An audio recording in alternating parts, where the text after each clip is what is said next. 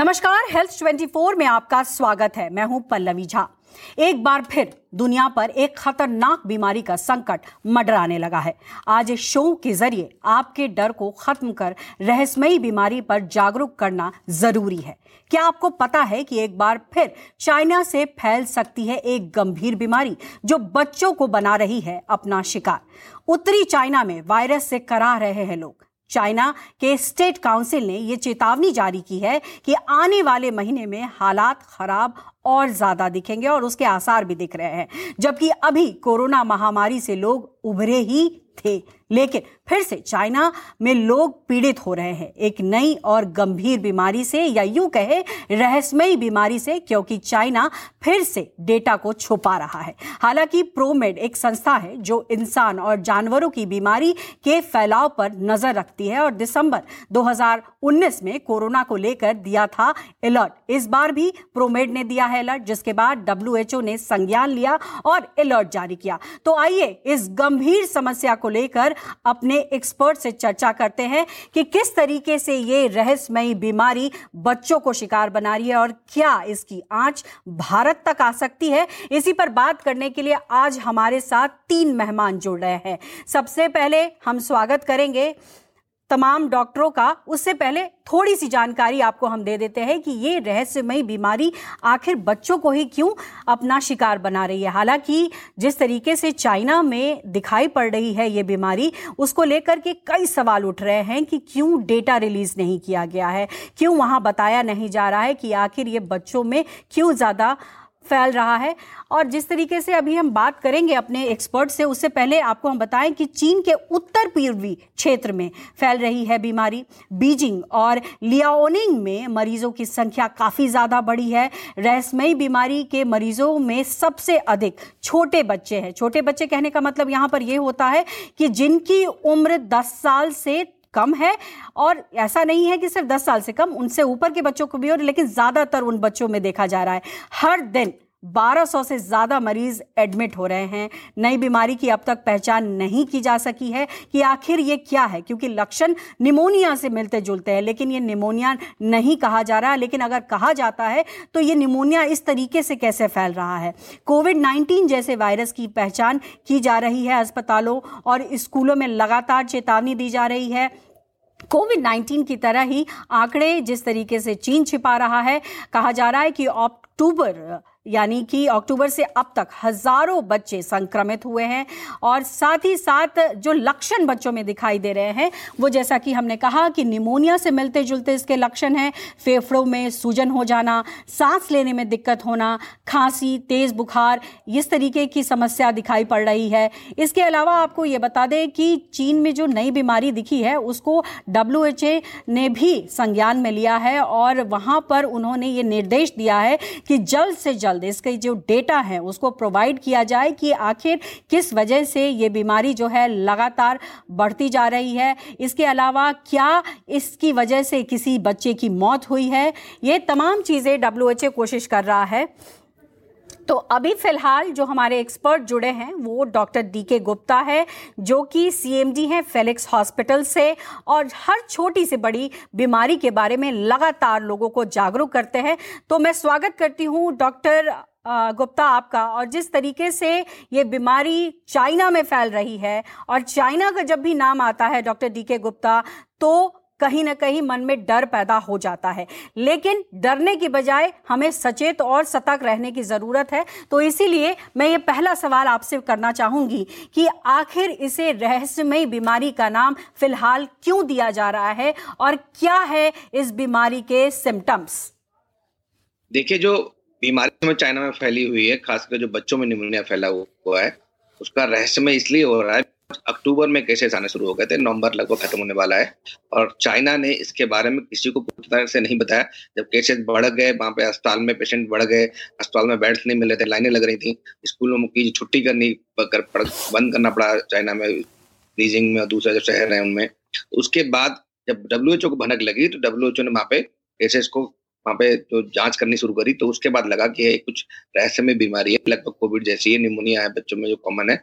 और चूंकि चाइना का जो इतिहास है वो बहुत अच्छा नहीं है। हम सब जानते हैं कि 2-3 साल पहले जब चाइना में कोविड फैला था तो कई महीने पहले अक्टूबर, नवंबर में, सितंबर में केसेस आना शुरू हो गए थे वहां पे, और दिसंबर में जाके हमें पता लगा था। और दिसंबर तक इतना हो गया था कि वो एक आउटब्रेक था।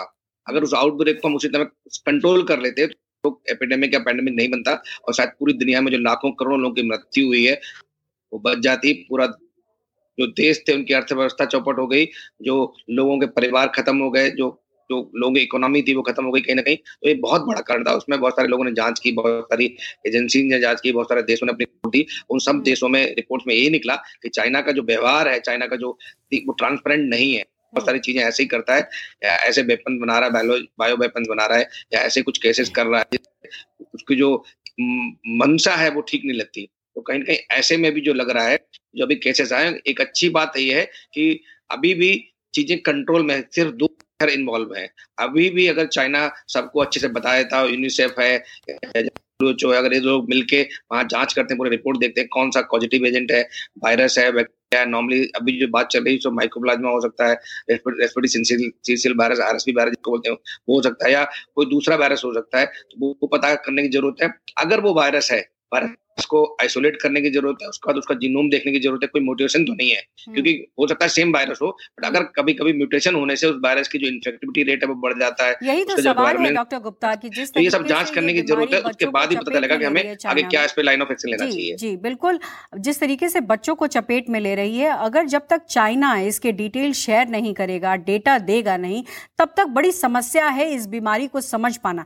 लेकिन कमोबेश ये समझ में आ रहा है कि वहाँ जिस तरीके से बच्चों को में शिकार बनाया जा रहा है, या सिम्टम्स जो है वो निमोनिया के आसपास दिखाई पड़ रहे हैं, तो जाहिर तौर पर कहीं ना कहीं ये बड़ी समस्या है और इसको लिए जागरूक होना, सजग होना बहुत ज़रूरी है। डॉक्टर नेहा रस्तोगी, आपका भी बहुत बहुत स्वागत है। इंटरनल मेडिसिन में सीनियर कंसल्टेंट है फोर्टिस अस्पताल में। डॉक्टर, यहाँ पर माइकोप्लाज्मा निमोनिया की बात की गई है, इसको जरा समझाएं कि ये किस तरीके की समस्या होती है। अगर ये समस्या है तो क्या इसमें जो डेथ का खतरा होता है वो कितना होता है? जी, तो जो चाइना का मिस्टीरियस आउटब्रेक लिंक किया जा रहा है वो माइकोप्लाज्मा निमोनिया से काफी हद तक पॉसिबल हो सकता है। अभी भी ये कंफर्मेशन या पुष्टि, जैसा कि सर ने बताया, नहीं की गई है। तो माइकोप्लाज्मा निमोनिया एक अलग तरीके का बैक्टीरिया होता है। ये यूजुअल बैक्टीरिया से थोड़ा सा हटके होता है, क्योंकि ये बोला जाता है कि इट्स अ लाइट।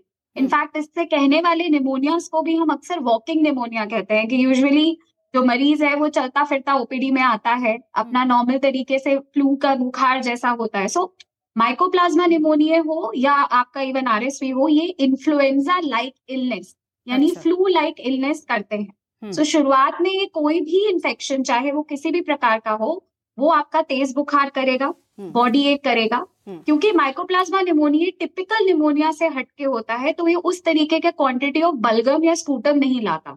इसमें अक्सर बहुत ही स्लो खांसी या ड्राई कफ ज्यादातर रहता है। सबसे इंपॉर्टेंट बात माइकोप्लाज्मा निमोनिया की उसके सिम्टम से ज्यादा उसकी ट्रीटमेंट पे गौर करवाने की होती है, क्योंकि यूजुअली जो हमारे कॉमन एंटीबायोटिक्स हैं, जो हम अक्सर कभी भी बोलते हैं कि खांसी जुकाम में किसी ने सिफिक्सिम, सेफ्टम, ऑगमेंटिन ये सब ले लिया, तो 90% to 100% टाइम्स ये कॉमन एंटीबायोटिक माइकोप्लाज्मा पे काम नहीं करते, क्योंकि माइकोप्लाज्मा निमोनिया का जो बैक्टीरिया का स्ट्रक्चर है वो नॉर्मल बैक्टीरिया से काफी हटके होता है।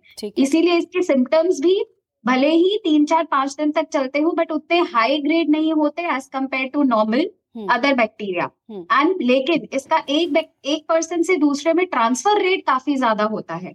इसीलिए आप एक टाइम पे कम से कम 8 से 9 लोगों को प्रभावित जरूर कर सकते हो, बट सिम्टम्स सबके तेज बुखार, हल्की या सूखी खांसी वाले रहेंगे। एजिथ्रोमाइसिन नामक एंटीबायोटिक, जो कि यूजुअली टिपिकल बैक्टीरिया में बहुत असर नहीं करती, इसके लिए बेस्ट ड्रग ऑफ चॉइस है।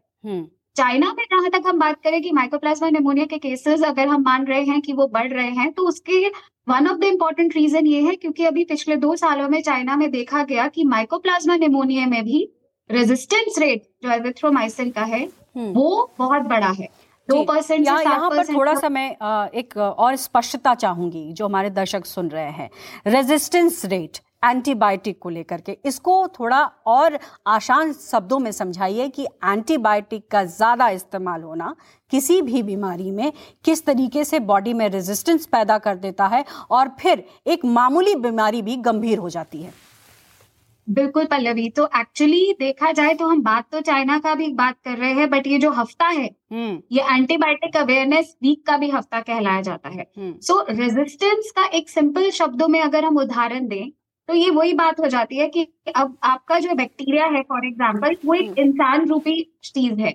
आप कमरे से एक बार किसी को डराओगे तो अंदर वाला बंदा डर जाएगा। आप उसके लिए एक बहुत तेज हथियार फेंकोगे तो वो पहले डर जाएगा।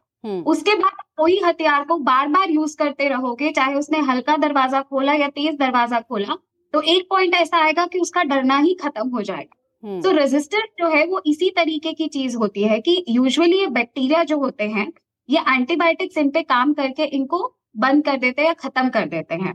नॉर्मल तरीके में इस सीजन में कई लोगों को खांसी जुकाम बुखार बहुत होता है, बट 99% केसेस में वो वायरल इन्फेक्शन होता है जिसमें एंटीबायोटिक की जरूरत ही नहीं होती है। भाई जब वायरस का बुखार होता है तो उसमें एंटीबायोटिक्स का कोई नीड नहीं होता। चलिए लेकिन डॉक्टर गुप्ता यहाँ पर जी बिल्कुल डॉक्टर गुप्ता, यहाँ पर एक और चीज समझना बहुत जरूरी है। चाइना के हालात दिख रहे हैं, जैसा डॉक्टर रस्तोगी ने बताया कि अभी जो सिम्टम्स दिखाई पड़ रहे हैं कमोबेश वो लग रहा है कि माइकोप्लाज्मा निमोनिया हो सकता है या कोई और भी समस्या हो सकती है।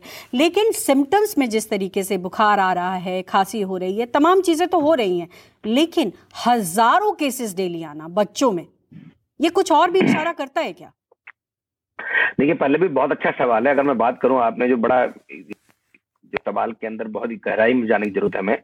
जैसे एकदम सडनली आउटब्रेक हुआ तो नंबर ऑफ केसेस सडनली बढ़ गए वहां पे और हॉस्पिटलाइजेशन रेट भी बढ़ गया। इसका मतलब जो बीमारी है वो थोड़ा सीरियस है, उसमें जो वायरस है जिसकी हम बात करें वो वायरुलेंट है, ठीक है। उसका इन्फेक्शन रेट मतलब जो बढ़ने की क्षमता है, इन्फेक्शियस है, वो हाईली इन्फेक्शियस है, मतलब तेजी से फैल रहा है। तो कहीं ना कहीं इन कई सारे पहलुओं पर बात करने की जरूरत है। और कौन सा वायरस है, बैक्टीरिया, ये भी कंफर्म नहीं। माइकोप्लाज्मा हो सकता है, आरएसवी हो सकता है, तो ठीक है, बट बहुत सारे वायरस फैल रहे होते हैं। जैसे डॉक्टर ने बताया कि ILI लाइक इलनेस बोलते हैं लोग, इन्फ्लुएंजा लाइक इलनेस, इसके अंदर बहुत सारे वायरसेस होते हैं। कौन सा वायरस है, पहले तो वो वायरस पता होना चाहिए हमें, फिर उसको आइसोलेट करना चाहिए। उसके जीनोम में कोई म्यूटेशन तो नहीं है, बहुत इंपॉर्टेंट। अगर कोई म्यूटेशन है और उसके अगेंस्ट एंटीवायरल ड्रग, एंटीबायोटिक हमारे काम नहीं कर रहे हैं तो वो खतरनाक हो सकता है। जैसे अगर माइकोप्लाज्मा भी है और माइकोप्लाज्मा में कोई ऐसी म्यूटेशन हो रखी है जिससे वो एजिथ्रोमाइसिन नामक ड्रग है या कोई दूसरा ड्रग है जो हम जिसको मैक्रोलाइड्स बोलते हैं, अगर वो इसके अगेंस्ट काम नहीं कर पाएंगे तो वो भी सीरियस प्रॉब्लम, एक सीरियस थ्रेट हो सकता है। बिकॉज एजिथ्रोमाइसिन ऐसी दवाई है जिसका पूरे विश्व भर में ड्यूरिंग कोविड सबसे ज्यादा मिस यूज हुआ, ओवर यूज हुआ, इतना ज्यादा हुआ एजिथ्रोमाइसिन कहीं ना कहीं हर व्यक्ति के अंदर पार्शियल या फुल रेसिस्टेंट डेवलप हो गया। जैसे आपने पल्लवी बोला था कि रेसिस्टेंस बहुत इंपॉर्टेंट चीज है। हमारे देश में 90% लोग ओवर द काउंटर ड्रग लेते हैं अपर रेस्पिरेटरी इन्फेक्शन के लिए। मतलब जो आइला लाइक इन्फ्लुएंजा लाइक इलनेस है, इसमें नॉर्मली एंटीबायोटिक की जरूरत होती नहीं है। उसमें 90% लोग ओवर द काउंटर जाके मेडिसिन लेते हैं। उसमें मैक्सिमम जो मेडिसिन लेते हैं वो एजिथ्रोमाइसिन है। तो हर बंदा 3 दिन से लेकर 5 दिन तक एजिथ्रोमाइसिन खाता है। तो कहीं जो इसकी एफिकेसी है जेन्युइन केस में, माइक्रोप्लाज्मा इन्फेक्शन है, एटिपिकल जिनको हम बोलते हैं निमोनिया, उसमें की जरूरत पड़ती है, वहां पे इसका रोल कम हो जाता है। तो हमें जो अभी इंपॉर्टेंट बात है कि 4 क्वेश्चन जो चाइना से हमें सबको पूछने चाहिए, हम में से जो यूनिसेफ है, जो वर्ल्ड ऑर्गेनाइजेशन है, कि भैया कहाँ पे कौन सा वायरस है, क्या बैक्टीरिया है, क्या आपने आइसोलेट किया है, आइसोलेट किया तो इसका स्ट्रेन कौन सा है, कितना वायरुलेंस है, क्या इसकी इन्फेक्टिविटी दर कितनी है, कितने तेजी से फैल रहा है, और अभी तक क्या सिम्टम्स आ रहे हैं, क्या कॉम्प्लिकेशंस आ रहे हैं, क्या डेथ रेट है, कौन सी एज ग्रुप को अफेक्ट कर रहा है। ये सारी चीजें पूरी दुनिया के सामने बिल्कुल साफ आनी चाहिए, सो दैट हर जो देश है अपने हेल्थ केयर इंफ्रा को चेक कर ले, रिव्यू कर ले, हमें क्या प्रिकॉशंस लेने हैं, प्रिवेंटिव मेजर्स क्या लेने, बहुत इंपॉर्टेंट है जो हमारे देश को इस समय। और सवाल इसलिए भी उठ रहा है डॉक्टर गुप्ता कि ये जो समस्या है ये बच्चों में आ रही है, किसी और की खबर नहीं आ रही, ये बच्चों में आ रही है। और ज्यादातर जो बच्चे हैं उनकी उम्र 10 साल से कम है। यानी कुछ तो छुपाया जा रहा है, यानी कुछ तो शक के घेरे में है जो चाइना अभी नहीं डेटा रिलीज कर रहा है, बावजूद इसके कि WHO ने कई बार ये कहा कि आप डेटा रिलीज करिए, किस तरीके की संख्या है वहां पर, क्या वहां पर जांच चल रही है इस बीमारी को लेकर के। तो यानी कहीं ना कहीं एक खतरा तो दिख रहा है। बिल्कुल दिख रहा है। और सबसे बड़े से पूछना चाहिए क्या ये वैक्सीन प्रिवेंटिव है। अगर वैक्सीन इसके अगेंस्ट नहीं हमारे पास उपलब्ध है तो क्या हम वैक्सीन बनाने पे कुछ काम कर सकते हैं। जैसे कोविड में हमने जो मृत्यु बचाई थी, जीवन उनका बचाया था, वो इस वजह से बचा पाया कि हमने बड़े कम समय में एक बड़ी इफेक्टिव वैक्सीन डेवलप कर पाई। तो कहीं ना कहीं इन सब सवालों का हमें चाइना से सवाल मतलब जवाब पूछना चाहिए। और जो बाहर की टीम है, इंटरनेशनल टीम है, डेलीगेट्स जाके, जैसे डॉक्टर साहब है, इंटरनल मेडिसिन के लोग हैं, माइक्रोबायोलॉजिस्ट हैं, रेस्पिरेटरी मेडिसिन के लोग हैं, पीडियाट्रिशियन है, पीडियाट्रिक इंटेंसिविस्ट हैं, इन सबको जाके वहां पे सर्वेलेंस करना चाहिए। मतलब वहां पे देखना चाहिए कि वहां पे किस तरह के लोग रहते हैं, क्या खान पीन है, इसका सोर्स ऑफ इन्फेक्शन कहाँ से स्टार्ट हुई। जैसे हमने कोविड में देखा था, एक जो वहां पे जो बहुत बड़ी लैब थी, जो जो खतरनाक लैब, जिसमें वायरस और उन सबका जेनेटिक री इंजीनियरिंग करी जाती थी, उस लैब के आसपास वहां पे एक मार्केट था। उस मार्केट में बहुत सारे चमगादड़ और बहुत सारे ऐसे एनिमल्स जो उनका मांस बेचा जाता था, वहां से सोर्स था, वहां से फैला था, और वो फैलते फैलते पूरी दुनिया में फैल गया। तो सोर्स ऑफ इन्फेक्शन क्या है, इन्फेक्शन किस तरह है, क्या बच्चों के अलावा और लोग इन्फेक्ट हो रहे हैं, कोमॉर्बिड लोग हमारे बहुत सारे हैं जो 60+, 65+, हमारे क्या पूरे विश्व में होते हैं, जिनको डायबिटीज, हाइपरटेंशन, अस्थमा है, क्या इन लोगों को इन्फेक्ट तो नहीं कर रहा है। तो ये सारी स्टडी होनी चाहिए, पूरा इसको स्टडी होनी चाहिए, बट चाइना इसके लिए तैयार हो, पहले यही सबसे बड़ा सवाल है। डॉक्टर रस्तोगी, नहीं, ये तैयार होने वाली बात नहीं, इसमें क्या करना चाहिए, तो पूरा विश्व है, क्या एक देश पूरे विश्व पे हावी कर सकता है, क्या एक देश पूरे विश्व को थ्रेट में ला सकता है? चाइना कर चुका है। तो हम लोगों ने, किसी ने कोई इफेक्टिव करेक्टिव एक्शन नहीं लिया, प्रिवेंटिव एक्शन नहीं लिया चाइना के अगेंस्ट, सो दैट ये दोबारा इस तरह की नौबत नहीं आनी चाहिए। अगर ऐसी नौबत आती है तो विश्व के लिए पूरा खतरा हो सकता है, पूरी विश्व की जो हम बात करें। और इसीलिए हम सचेत कर रहे हैं और जागरूक करने की कोशिश कर रहे हैं कि डरने की जरूरत नहीं है, यह खतरा भारत पर फिलहाल नहीं है, लेकिन अगर जागरूकता रहेगी तो शायद इस तरीके का खतरे को बहुत अच्छे तरीके से टाला जा सकता है। डॉक्टर रस्तोगी, एक बार फिर से आपका रुख करना चाहूंगी। कोविड अभी खत्म नहीं हुआ है, बेशक इसके प्रभाव जो है बहुत ज्यादा कम हो गए। क्या ये जो इस वक्त चाइना में हालात है, क्या कोई कोविड का नया रूप, किसी तरीके के अलग, कहते हैं कि म्यूटेशन लगातार उसमें हो रहे हैं, कोई ऐसा रूप हो सकता है? So yes Pallavi, so actually WHO ने अब, जैसे सर ने भी बताया उसका, कि WHO ने अब रुक किया है। WHO अब चाइना में इंटरवीन कर रहा है और इंक्रीज सर्वेलेंस सिस्टम से अभी तक के जो शुरुआत के 34 सैंपल्स देखे गए थे, उनमें कोविड के जीनोम के नियर बाय में कुछ नहीं मिला है। इसीलिए कोविड-19 या कोविड-19 से जुड़ा हुआ ओमिक्रॉन वेरिएंट जो काफी कॉमनली अभी फैला हुआ है, उसके सब वेरिएंट्स के मोटा मोटी तौर पे जो प्रिलिमिनरी रिजल्ट्स आए हैं, उनमें कोविड जैसा नहीं लग रहा। हालांकि जैसा कि बात किया है कि China is not coming in the forefront, they are not telling us the true story actually, कि एग्जैक्टली क्या ये वायरस है पहली बात, या बैक्टीरिया है, या दोनों मिलके दो अलग अलग टाइप के इन्फेक्शंस जो है वो को एग्जिस्ट कर रहे हैं। क्योंकि एक बात बहुत जरूरी है कि माइकोप्लाज्मा हो या RSV हो, इस टाइम पे इमरजेंसी रेट्स इसलिए बढ़े हुए हैं क्योंकि ब्रीदिंग प्रॉब्लम्स बच्चों में बहुत आ रही है। खांसी, जुकाम, नजला is one separate thing, but एकदम से ब्रीदिंग प्रॉब्लम्स का बढ़ जाना, तो क्या ये इन्हीं वायरसेस का कोई लीदल यानी कि हानिकारक वेरिएंट है? बट अभी शुरुआती जितनी भी स्टडीज आई हैं उसमें कोविड से मिलता जुलता कहीं कोई सामने नहीं है। लेकिन ये दलील भी दी गई कि चूंकि चाइना में काफी लंबे समय तक एक तरीके से बैन रही हैं चीजें, और धीरे धीरे जो उनके डिस्ट्रिक्ट्स हैं उनको खोला गया, तो एक बड़ी वजह ये हुई कि इस तरीके का जो हम पैंडेमिक वहां देख रहे हैं वो अब दिखाई दे रहा है। तो ये भी एक वजह है, या फिर सही में कुछ छुपाया जा रहा है? आप लोगों का क्या आकलन है इस पे? देखिए, साइंटिफिकली एक पॉइंट पे ऐसा बोलते हैं, क्योंकि हर्ड इम्यूनिटी इंडिया में 75% से भी ज्यादा लोग जब कोविड में प्रभावित हुए, क्योंकि लॉकडाउन जो था ना, वर्ल्ड वाइड भी देखा गया कि चाइना का सबसे स्ट्रिक्टर और हार्श लॉकडाउन रहा है। ये बात हमने बताई भी है और देखी भी है। तो ऐसे में क्या होता है, क्योंकि बच्चों के लिए पूरा स्कूलिंग सारा, क्योंकि जब आप आपस में जो वायरसेस होते हैं, ये ऐसा नहीं है कि आज के वायरस हो, ये पहले से ही सर्कुलेटिंग रहते हैं। तो कई बार क्रॉस इम्यूनिटी और हर्ड इम्यूनिटी, यानी एक से ज्यादा लोगों को आपस में इम्यूनिटी देने से आप एक से दूसरे वायरस के अगेंस्ट प्रोटेक्टेड रहते हो। तो जब स्ट्रिक्ट लॉकडाउन होते हैं तो उनका एक बाईपास इफेक्ट ये होता है कि अगर आप लंबे समय से पर्टिकुलरली एक्सपोज नहीं हो रहे हो रूटीन के अपने इन्फेक्शन से, तो आपकी बॉडी में वो इम्यूनिटी आती नहीं है। तो जब आप एकदम से एक्सपोज होते हो या आपके ऊपर वो हावी होता है, तो आप उतना अच्छा इम्यून रिस्पॉन्स नहीं दे पाते हो। बट ये सिर्फ स्टोरी का सिंपल एक पार्ट है। ये कंप्लीट पिक्चर नहीं दर्शाता। और इसी को समझना जरूरी है, क्योंकि अगर वो हालात फिर से नजर आएंगे तो जाहिर तौर पर सबके लिए ये बहुत बड़ी मुसीबत होगी। डॉक्टर गुप्ता, एक चीज मैं समझना यहाँ पर चाहती हूँ कि जिस तरीके से भारत सरकार अभी से ही प्रयासरत है, लगातार इस पर पैनी नजर बनाई हुई है, लेकिन अगर खतरा भारत की तरफ बढ़ा, जो अभी फिलहाल नहीं है, तो किस तरीके का होगा?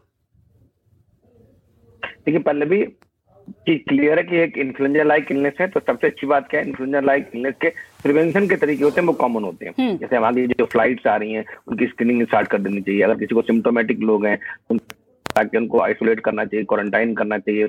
हम सब लोग हैं जितने हैं, सबको पब्लिक अवेयरनेस बहुत सारी हुई कोविड के टाइम। जो कोविड अप्रोप्रिएट बिहेवियर थे, जिसमें हैंड हाइजीन है, बार बार हाथ अच्छे से धोने हैं, नाक मुंह आंख को नहीं छूना है, खांसते छींकते समय रेस्पिरेटरी हाइजीन का फॉलो करना है, मतलब कोनी पे खांसना छींकना है या मास्क ला के जाना है। अगर आपको सिम्टम्स है तो घर में रहना है। ये चीजें हमारे कल्चर में आनी चाहिए और बच्चों को, बड़ों को, सबको सिखानी चाहिए। भीड़ भाड़ वाले इलाकों से बचना है हमें, इन सब चीजों को ध्यान है। दूसरा प्रिवेंटिव मेजर और हम क्या ले सकते हैं कि जितने बच्चे हैं, खासकर बच्चों में हो रहा है, बच्चों में बहुत सारे निमोनिया के वैक्सीन होते हैं, जैसे हिब निमोनिया होता है, निमोकोकल निमोनिया होता है, फ्लू का वैक्सीन आता है। तो कहीं ना कहीं इन वैक्सीन को लगा के बच्चों के अंदर प्रिवेंशन बढ़ा सकते हैं। कभी कभी डुअल इन्फेक्शन होते हैं, और जैसे डॉक्टर साहब ने बताया कि बहुत सारे वायरसेस में क्रॉस इम्यूनिटी होती है या बैक्टीरिया में क्रॉस इम्यूनिटी होती है। अगर मान लीजिए मुझे फ्लू का इन्फेक्शन लग रहा है तो हो सकता है मैं कोविड से कुछ हद तक प्रोटेक्ट हो जाऊं, बिकॉज ऑफ जो फ्लू के अगेंस्ट जो मेरी इम्यूनिटी डेवलप हो चुकी है, तो क्रॉस इम्यूनिटी डेवलप हो जाती है।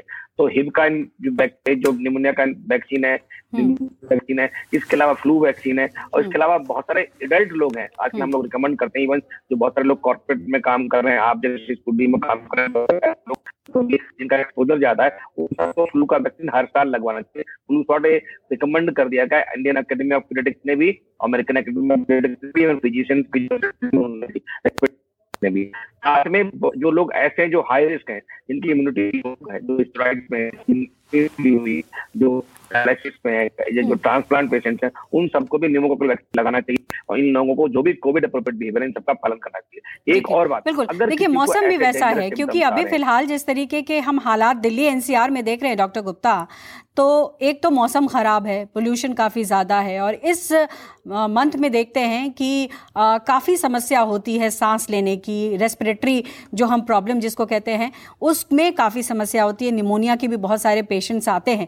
ऐसे में आप क्या सलाह देते हैं कि अगर इस तरीके के सिम्टम्स यानी बुखार हो, अगर सांस लेने में दिक्कत आ रही हो, तो बिना देर किए हुए डॉक्टर तक पहुंचे?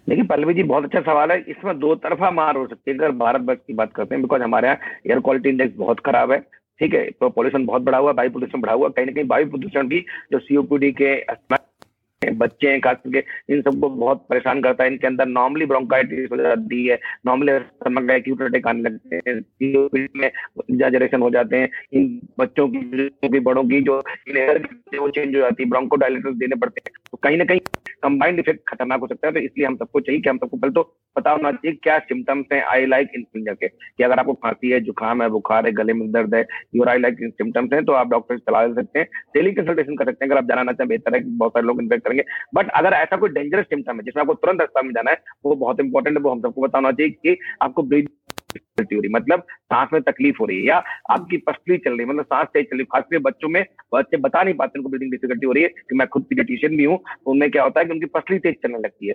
बच्चों का जो रेस्पिरेटरी रेट होता है वो थोड़ा ज्यादा होता है, जैसे 1 साल से कम बच्चे हैं उनका लगभग ये मानते हैं 25 से 30 पर मिनट होता है। जो न्यूनेट होते हैं वो 40 से 60 मिनट होता है। जो थोड़े बड़े बच्चे होते हैं उनका 20 से 25 होता है। एडल्ट में 15 से 16 होता है। तो कहीं ना कहीं अगर माँ को चल रही है, नसने फूल रहे हैं, ये वाली मसल फूल रही हैं, चींटी बज रही है सांस लेने में, या बच्चे को चेस्ट पेन बता रहा है, बच्चा अनकंफर्टेबल हो रहा है, या बड़ों में भी ऐसे कुछ सिम्टम्स आ रहे हैं, सेचुरेशन फॉल हो रहा है, तो आपको तुरंत अपने डॉक्टर को बिल्कुल डॉक्टर गुप्ता, जो भी अस्पताल है, आपने सही सलाह दी है, और हम उम्मीद भी यही कर रहे हैं कि आप दोनों के सलाह से लोगों में जागरूकता आएगी। और हमारा मकसद भी यही था कि आज इस रहस्यमयी बीमारी जो कि चाइना में एक तरीके से कहें तो प्रकोप एक तरीके का वहाँ पर दिखाई पड़ रहा है, वो प्रकोप हमारे भारत में ना आए, इसीलिए ज़रूरी था समझना कि इस बीमारी के लक्षण क्या है और कैसे इससे बचाव किया जा सकता है। उसको बखूबी दोनों डॉक्टरों ने समझाया। बहुत बहुत शुक्रिया आप दोनों का।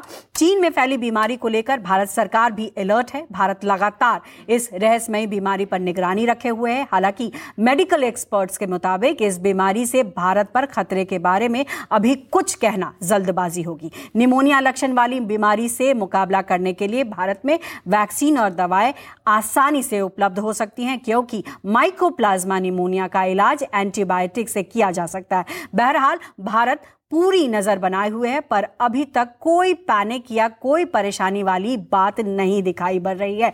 कोशिश हमारी यही है कि नए टॉपिक के साथ आपको जागरूक करते रहिए। फिलहाल के लिए इतना ही। स्वस्थ रहिए, सुरक्षित रहिए और देखते रहिए News 24।